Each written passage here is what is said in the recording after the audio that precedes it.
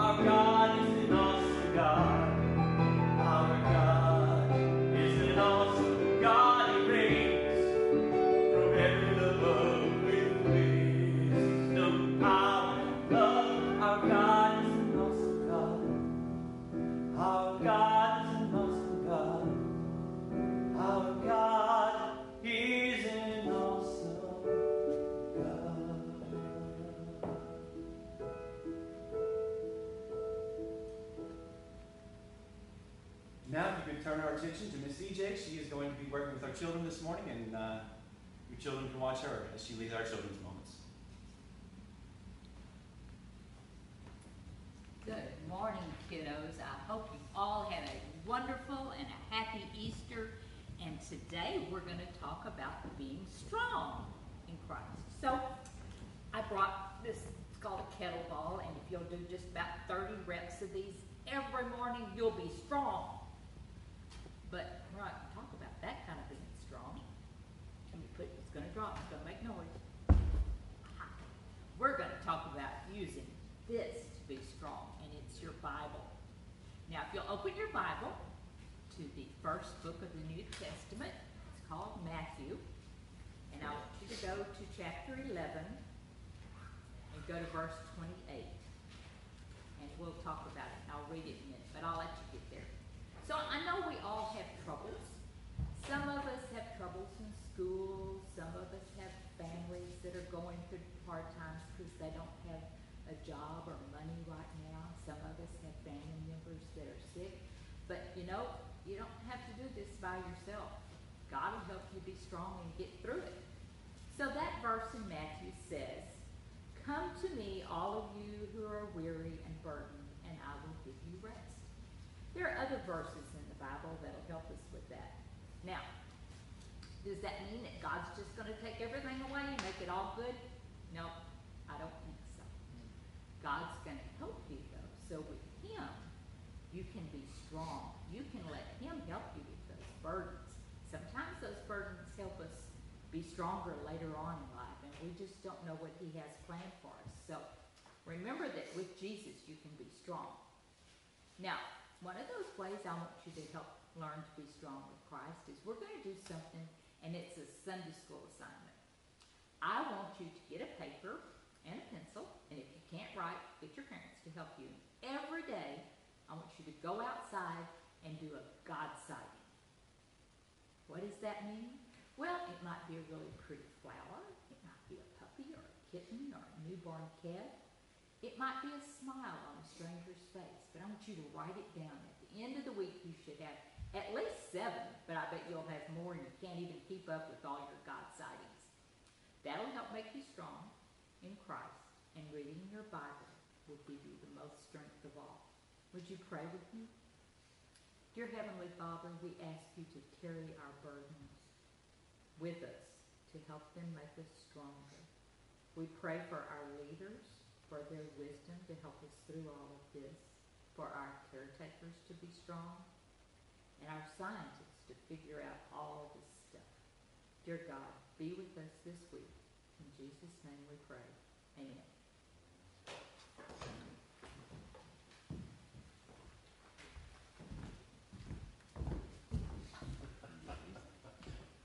I need to.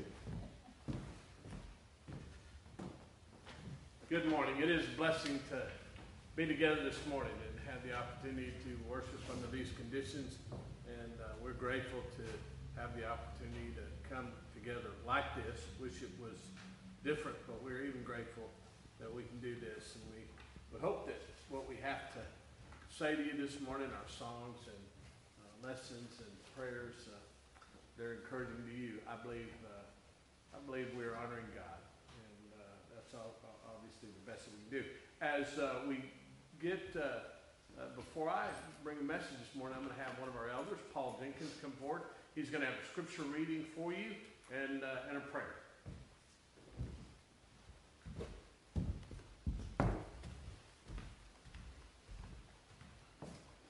Thank you, Pastor Aubrey. We live in a time now filled with great fear and trepidation. It is a time of the unknown, and a time where we are called as Christian people to set forth the reality of the truth of God's Word and the glorious gift of Jesus Christ as our Lord and Savior, and live fully to that extent. And the scriptures are full of these times. If you go back and read the Old Testament and the New Testament, we see great periods of trial and tribulation upon the earth, and that comes to us both individually and collectively as a nation. And when we look at the scriptures, we see the beauty of the tapestry of this woven together from the Old Testament to the New Testament.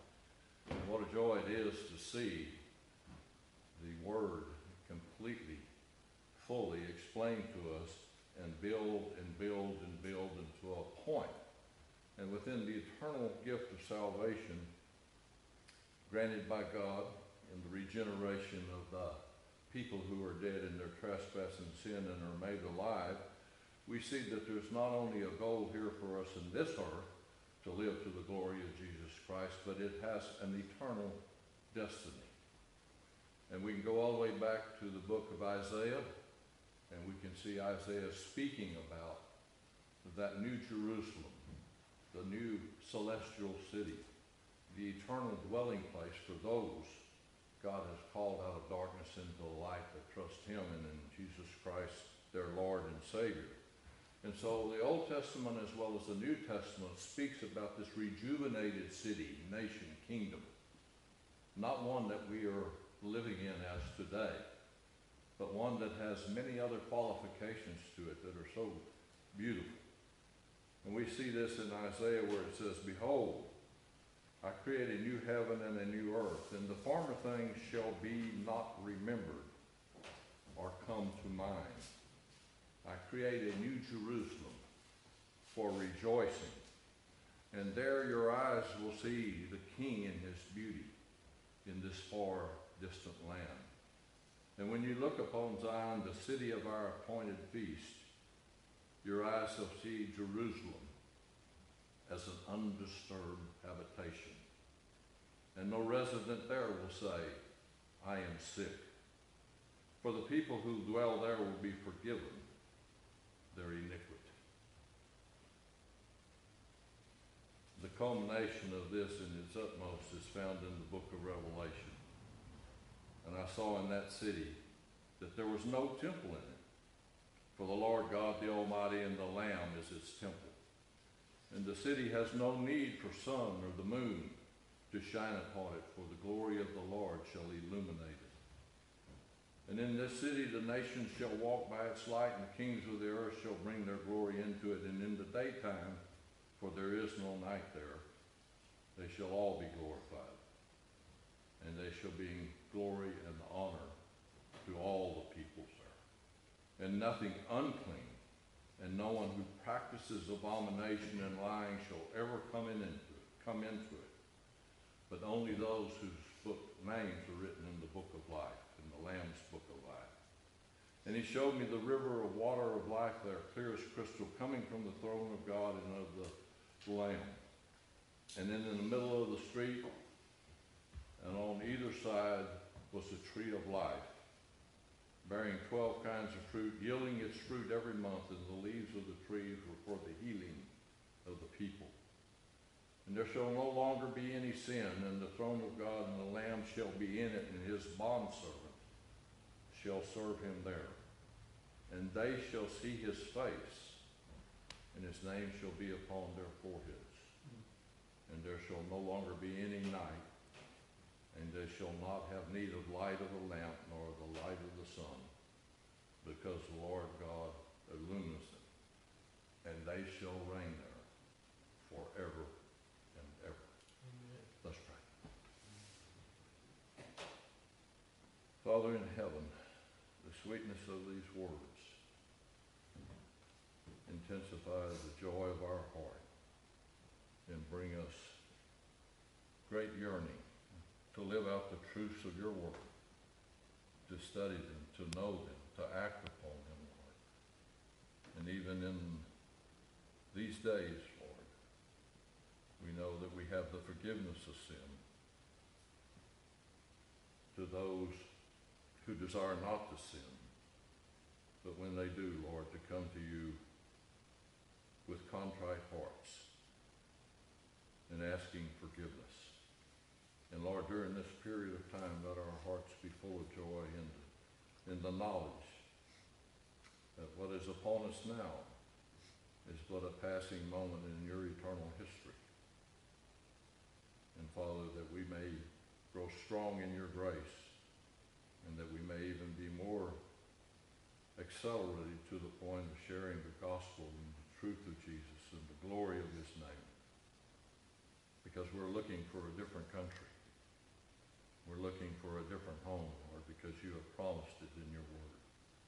We're looking for that celestial city, that eternal Jerusalem, where we may abide in joy and in glory, without sin, without sorrow, without sickness, and see our Lord and Savior in all of his radiant majesty and holiness, and know him and be with him forever and ever.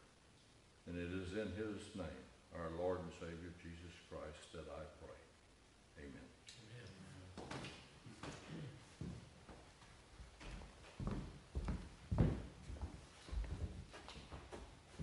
Amen. Thank you, Paul. Thank you, Mark, CJ, Paul. We got Allison and Jackson who are helping us with all the technology here, and thank God for that. So it is good to be here. I do want to just encourage you, and I know that hard times, we probably pray a little bit more than we do. I wish we were all in the habit of just praying and the good times, the hard times, difficult times, the joyful times. We have in our congregation, we have people who have lost their jobs recently. Both of them were oil field related. We have people that are dealing with certain different maladies, cancer, various things like that. And then throughout the world, we just have so many people that are suffering, whether it's economically or physically and emotionally. So a very stressful time. Obviously, just encourage you to continue to be in prayer for all those that are in need. God does, in fact, hear our prayers. The scripture is very clear about that God indeed hears our prayers. And so all of us, it's difficult, we can't necessarily meet together, but we can pray. And we can be united in our prayer for one another and for those throughout the world. That God does effectually hear our prayers in response to this. So I just want to encourage us to be in prayer. So we'll start this morning. I'm going to be in the book of Colossians, chapter 1, New Testament book of Colossians, chapter 1.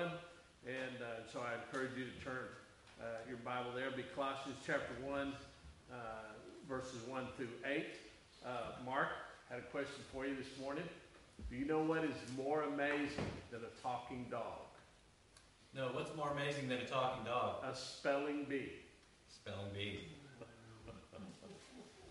Well, that bit of wisdom was passed on to me this week, and I'm just glad to share it with you.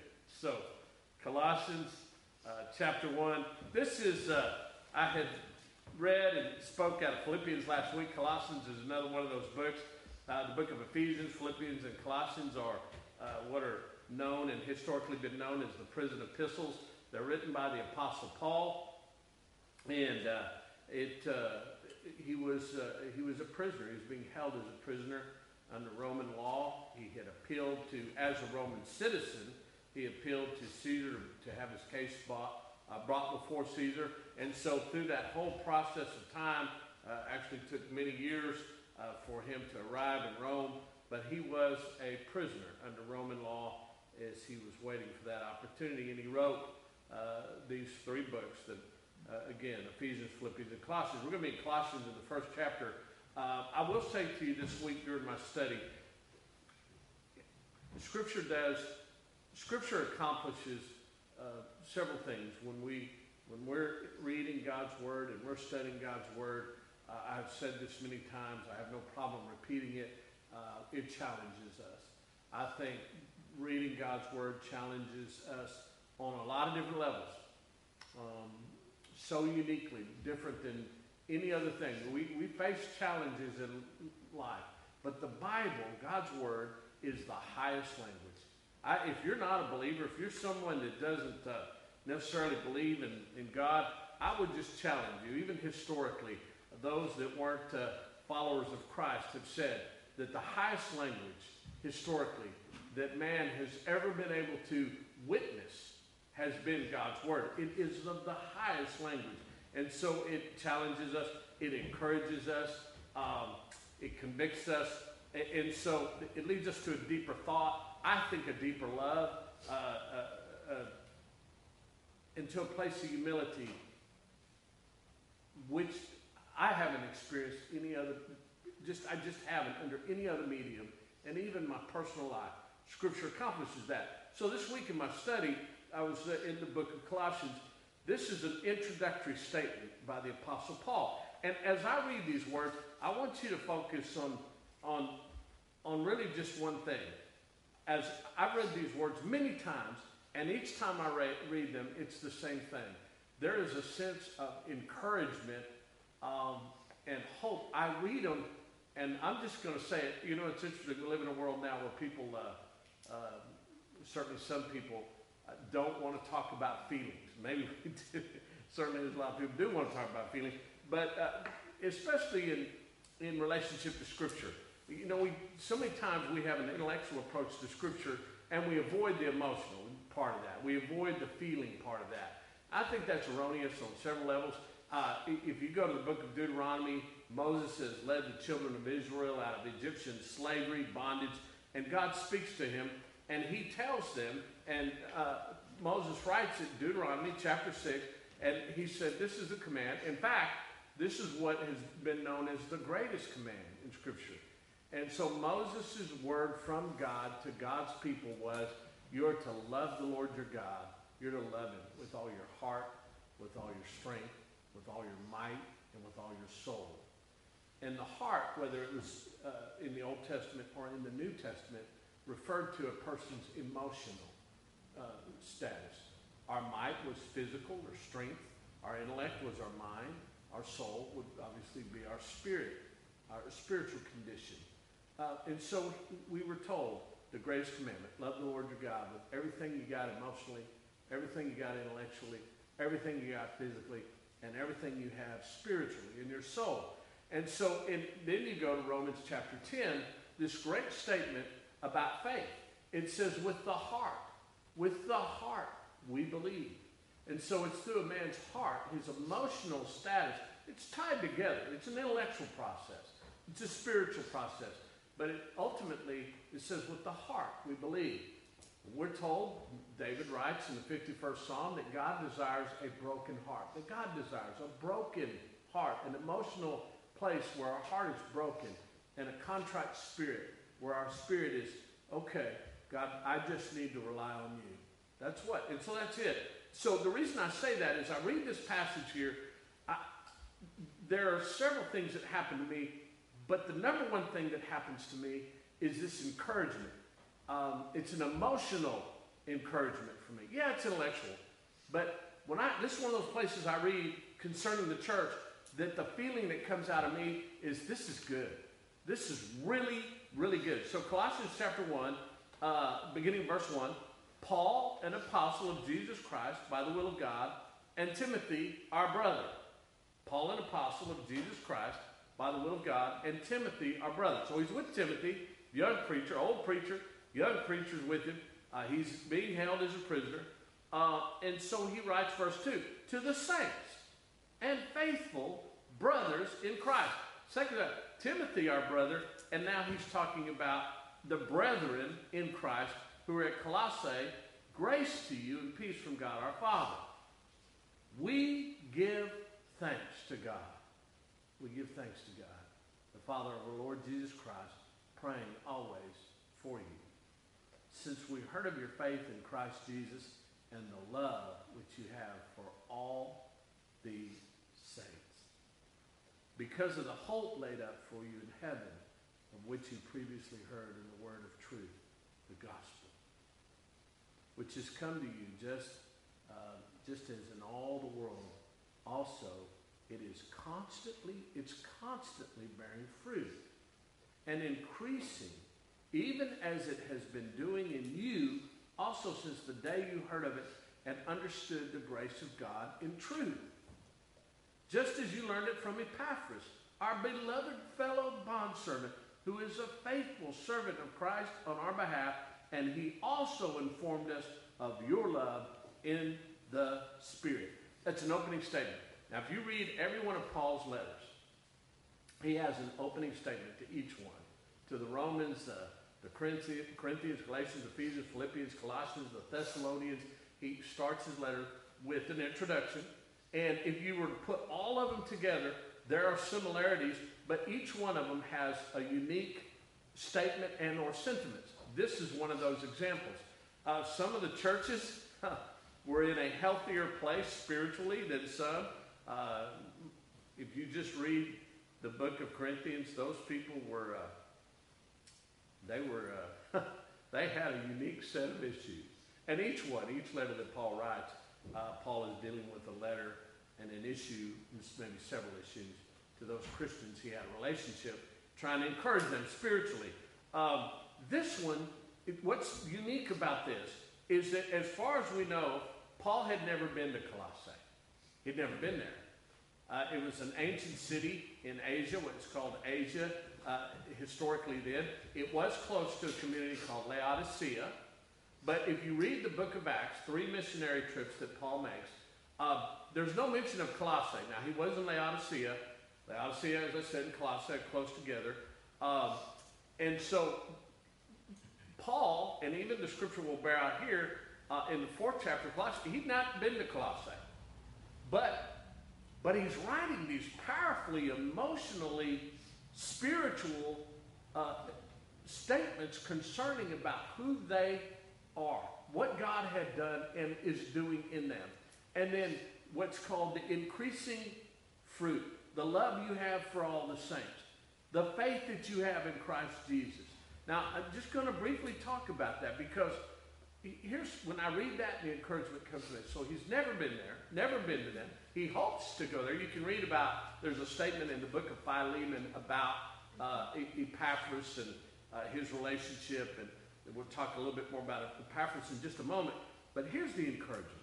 2,000 years ago, Paul, who must have been a very obscure person in history, the people that were living in the civilized world at that point, they could have told you, probably, if not all, most of them could have told you who Caesar was. Probably could have. I don't imagine very many people knew who the Apostle Paul were. Now it's 2,000 years later. I promise you, I think I could ask any of you, tell me who Caesar was 2,000 years ago when Paul was a prisoner, waiting to be brought before him. How many people would know? I just have to tell you, I doubt very many. You could find out, you could look it up. But I'm going to tell you something.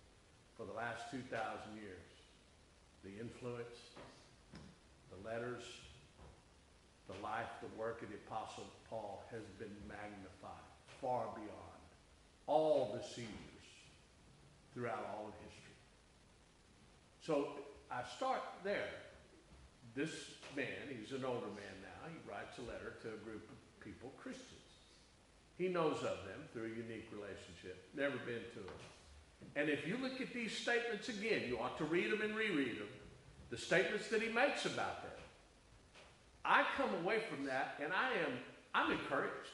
I have to tell you, in my office this week, as I'm going back over these passages and studying this, it was that reminder to me that Jesus Christ made a comment to Peter in the book of Matthew. And he was talking about faith. He'd asked Peter, who do people say that I am? And Peter said, well, some say you're Jeremiah. Some say you're John the Baptist. Elijah, or Jeremiah, John the Baptist. And he said, well, who do you say that I am? And Peter says, you are the Son of the Most High God. You're the Christ. You're the Christ. And Jesus says, blessed are you, Simon of Bar-Jonah, because flesh and blood didn't reveal this to you, and my Father in heaven did. And from now on, you're going to be called Peter, and I'm going to build a church, and the gates of Hades will not prevail against it. I don't care where you're at today. I don't care where you live and what nation you live and what community. There are groups of Christians that are meeting, even in these circumstances, that are meeting. And we may be doing it through live broadcast. Maybe it's in a home. Maybe it's a family, one family at a time. But there are Christians. That is the church, the body of Christ, the sons and daughters of God, They're meeting throughout the world. Their reach is far greater than this virus. I want you to stop and think about that. There are governments, huge governments, world power governments, world powerfully, in the world that don't have the reach of this virus. The virus is governing governments, but it's the church. The church has a far greater influence, and in any level, and that's what these statements have to do with here. The church has a far greater influence in the world than any government and any one individual. The church is not made up of any one individual. It's made up of brothers and sisters and husbands and wives and families and individuals of all race, color, creed, all of us. Black, white, yellow, red, it doesn't matter. Every language, every nationality. Jesus made a statement 2,000 years ago about the church, and we are part of that living proof today. Nations have come and they have fallen, but the church continues. Now, let me just say, and I've mentioned this before, and I'm going to mention it as often as God gives me opportunity, but the church is an easy target. I've heard it, I've experienced before I was a Christian. I'm sure I engaged in this thought. It's a very popular thing. I saw it all through the years going into prison units, where inmates would say to me, through all those studies, they would say, talk about, the church. The church is full of hypocrites. Okay, all right. I've had people degrade the church, and I've asked them, well, have you even never been to church? No. Well, you don't know what you're talking about. You have no idea what you're talking about. So, but it's an easy target. That's the point. And some of it, the church has brought on itself. We are full of hypocrites. If you're a Christian, you have admitted you are a hypocrite. Think about that. Because to be a Christian, you've had to admit your weakness, your flaws, your struggles, your sin. And part of that's hypocrisy. We all struggle with it at some level. But that's just one of many things that has and could be wrong with us. And so as a Christian, we are. This is what I've heard said, this is a hospital for the broken, lost, hurting, sinful, needy people of the world. And here's what I would tell you in my experience with the church. There are hypocrites. There are self-righteous people. There are what we call legalists. People that use God's word to cause pain rather than healing. And people that use God's word erroneously for their own self. We see that in the 18th chapter of the Gospel of Luke with the Pharisee that goes and prays in the temple. Read it. There are those.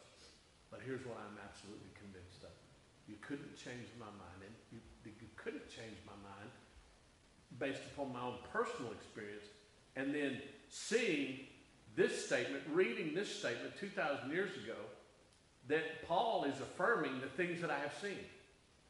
That the majority of Christians that I have ever spent any time with at all, it's true of the church right here in Curtin, the majority of us are just people that are trying to live day by day to the best of our ability. Pay our bills, love our wives, raise our children correctly.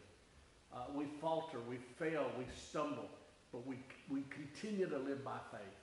And we continue to serve, and we continue to give. And one thing that I am absolutely sure of, and you're not hearing this on the news, let me tell you something, you're not hearing this on the news. You won't hear it on the news. But it's what the Bible calls the good news. It's part of the good news is the most benevolent organization in 2,000 years in all of humanity since the church was established is the body of Christ. I challenge anybody, anytime, anywhere, any place. And we are an easy target. And one of the things that's not talked about is the majority of those folks, those people that are Christians that God has saved and established and built, the majority of them give and continue to give and give and give and give, and it's unheralded, it's unheard of. I don't have enough time if I started today through next Sunday and I were to list all of the acts of benevolence and kindness and service that I've witnessed to Christians over 3 decades. I couldn't cover it all. I don't believe that I can cover it all. I have just seen unconditional and just this sense of giving. There's a need unqualified. Let's do this. Let's help this. Let's help them. Let's do this. What can we do? But it's not on NBC or CBS or ABC but it's a living truth. And I read these words and I'm reminded of them very quickly. When he talks, he says, we give thanks to God. Verse 3, the Father of our Lord Jesus Christ, praying always for you. I know that I'm a Christian today in part of the providential sovereign work of God. I didn't know this till years later, but in a very difficult time in my life, my grandmother, I didn't know till several years after I had been saved. But I had found out that my grandmother had met at the Woodlawn United Methodist Church in San Antonio, Texas. And they had a women's guild there. And she had met weekly, and they had been praying and praying and praying and praying for me. I didn't know any of those women. Never met them other than my grandmother. But they were praying for me. They were praying for me. And I have to tell you, I think back, every time I read this statement, any other statement, I'm reminded, every day Christians throughout the world are praying. They're praying, believing, knowing the power of prayer and how God works, and that God is honored and people are blessed. So there's that. So since we heard of your faith in Christ Jesus and the love which you have for all the saints, prayer, faith, love. When I think about faith, the writer of Hebrews says that without faith it's impossible to please God. And without faith it's impossible to please God. Let me tell you something about the church, the body of Christ. This is the church at Colossae. But I can tell you it's true of the church at Curtin. And it's the church, anywhere that God's people are meeting today, is these acts of faith. Without faith, it's impossible to please God. And the same writer in Hebrews would say Jesus is the author and perfecter of your faith. And as what I've said about benevolence and service, I would say to you about faithfulness. The world will only be as faithful. The world will only be as faithful until, listen to this, a little bit of a riddle, until they cannot be. Well, what would that be? Because there's nothing the world has to offer that isn't temporary. It's temporary. Nations are temporary. Money is temporary. It's called temporal. Our health is temporary. Our life here on earth is temporary without faith. Without faith, we understand something. With faith, we understand that my God is an eternal God. My God meets my needs. My God intervenes for me in times where I couldn't. Every Christian I know can tell a story where they look and they said, boy, I was bottomed out. There was nothing. My family turned on my back. There wasn't any money. There wasn't any hope. There wasn't any answer. There wasn't any end. But God met my needs. Faith in the living God. Romans 10:17 says faith, listen, consequently faith comes by hearing and hearing the story of Christ. When you hear the story of Christ, and that is the church. The church is those people that God has saved in his providential sovereign will. He's saved us and he's knitted us and he's built us. And the thing that we have unique is that because we know that, we have faith in him. And we have faith in anything, the good, the bad, the ugly, everything. Because we know that the same God who saved us and established us has a better promise and a better place, and it's eternal.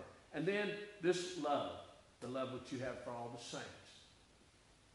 I've seen man's love. I've experienced man's love. You ought to read 1 Corinthians 13 today. The scripture says, John, the Apostle John would say God is love. He is love. He is spirit. But don't measure that in the way a man, a human being measures love. Read 1 Corinthians 13. 1 Corinthians 13 says that love isn't jealous. It's not arrogant. It doesn't brag. It's not boastful. What does it? Listen. It holds no record of wrong. When you think of spiritual warfare, I have to tell you, I think if if you believe in spiritual warfare. Satan is called the accuser. He came to kill, steal, and destroy. And what Satan does more than anything is he wants you and I to compile a list. He wants me to have a list against you, Mark. Well, Mark did this to me, and he hurt my feelings, and he said this, and he wants me to have you to have a list against me, and elders and preachers and church members, and they do. He wants us to have a list. That's what Satan desires. He wants us to carry around a list that says, yeah, I know what she did. I know what he did. I know how I've been hurt. Now the church this is a growing, and I am convinced this is a lifelong growing experience that we have. And Paul makes this statement here about the love that they had for all the saints. But here's what I know. Is that I have seen unconditional acts of love that have to do with the eternal purpose of God in the church that I've not seen anywhere else. I have seen and witnessed our flaws. I have been guilty of keeping a list. I have. Husbands and wives do it. We do it. But the love that Paul is talking about here is the expression, the reality that says, God saved me. And everybody that he has united me with, all the people that I worship and sing psalms and hymns and spiritual songs with, and the people that I study God's word, and the people that I pray for and that are praying for me, here's the truth about that. We're bound together by a love that says, first and foremost, God has done the same thing for you that he's done for me. In all my brokenness and hurt and pain, and God said, I love you. And I have a faith that knows that true because his son on the cross would say, Father, forgive them. They don't know what they're doing. He didn't have a list. He didn't have a list. He wasn't holding a record of wrongs. And although sometimes we fail in that, I'm convinced that when Paul makes this statement, he is thinking about that very thing. That this church, this people that have faith in Christ Jesus have a love for all the saints. Now I'm going to finish with this verse. Verse 5. Because of the hope laid up for you in heaven. Because of the hope laid up for you in heaven, of which you previously heard in the word of truth, the gospel.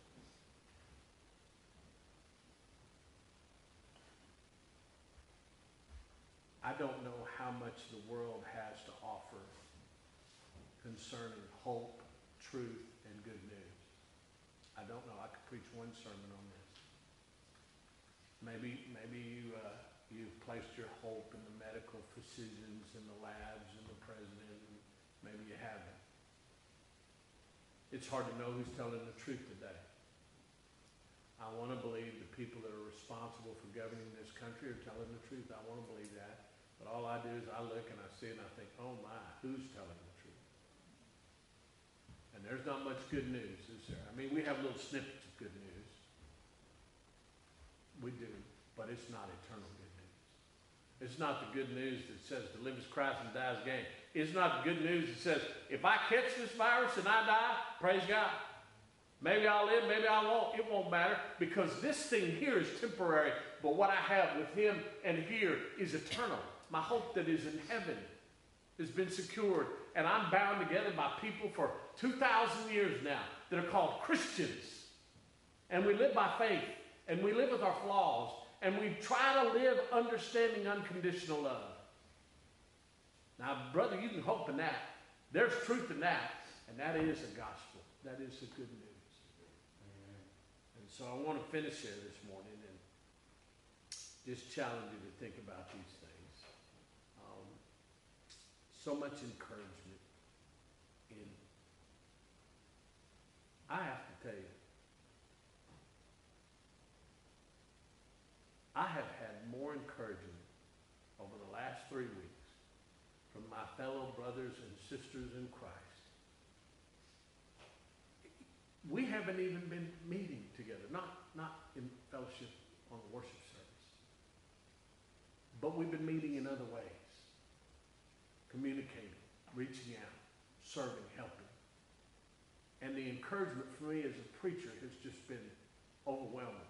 I mean, this has been powerful. It could have only been done by the Spirit of God in a very difficult time. And so I read this, and I challenge you again, and I hope you're encouraged by it, that these are living words. They're eternal words. And they're words to take to heart. And so consider them and be thankful. Be thankful for the church that God has established, the body of Christ, his bride, the sons and daughters of God, his kingdom. Because that's where genuine truth and love and good news exist. Thanks again for visiting us. I wanted to ask you, on Wednesday nights at 6:30, I think we had said 7, at 6:30 we do our ZIM, our Zion Youth Ministry. So tune in, Facebook Live. We have a good time with our kids. Again, thank you. We're going to have a closing prayer that Mark is going to have a closing hymn and a benediction for us. And so let's see, who's going to do our closing prayer for us? Well, I'm going to ask Larry Thompson. He's one of our elders. Larry, you can come up and do our closing prayer. Mark will have a closing hymn and a benediction. Again, thank you. I hope you've been blessed this Sunday morning. And we look forward to that time when we can meet again. Mark, or Larry?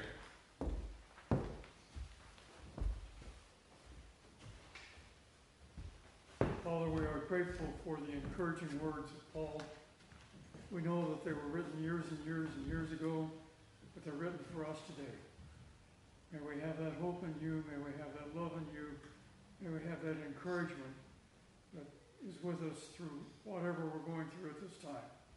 We're grateful for the opportunity to meet here. We're grateful for your love and your care. We ask this in Jesus' name.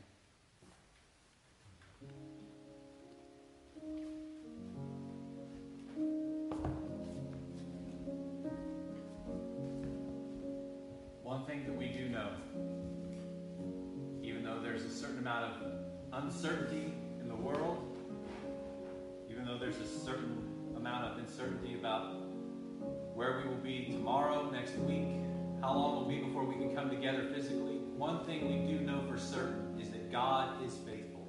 And great is his faithfulness. So I thought it might be an appropriate song for us to end this morning's live stream with, to sing the great old hymn, Great is Thy Faithfulness. You should see the words in your Facebook feed, although many of you probably know them by heart. Let's sing them together.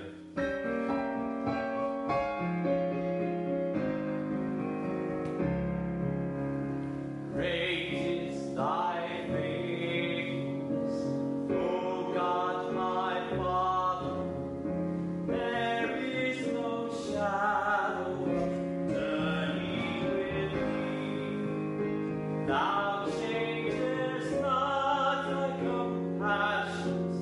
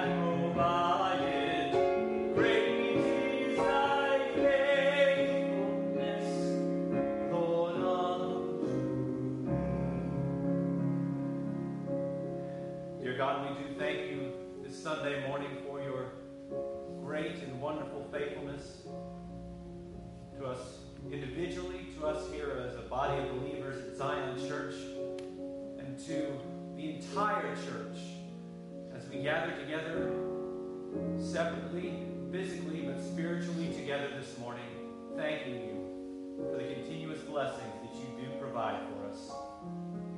We thank you again for this time together. We ask all of these things in your Son's holy and precious name.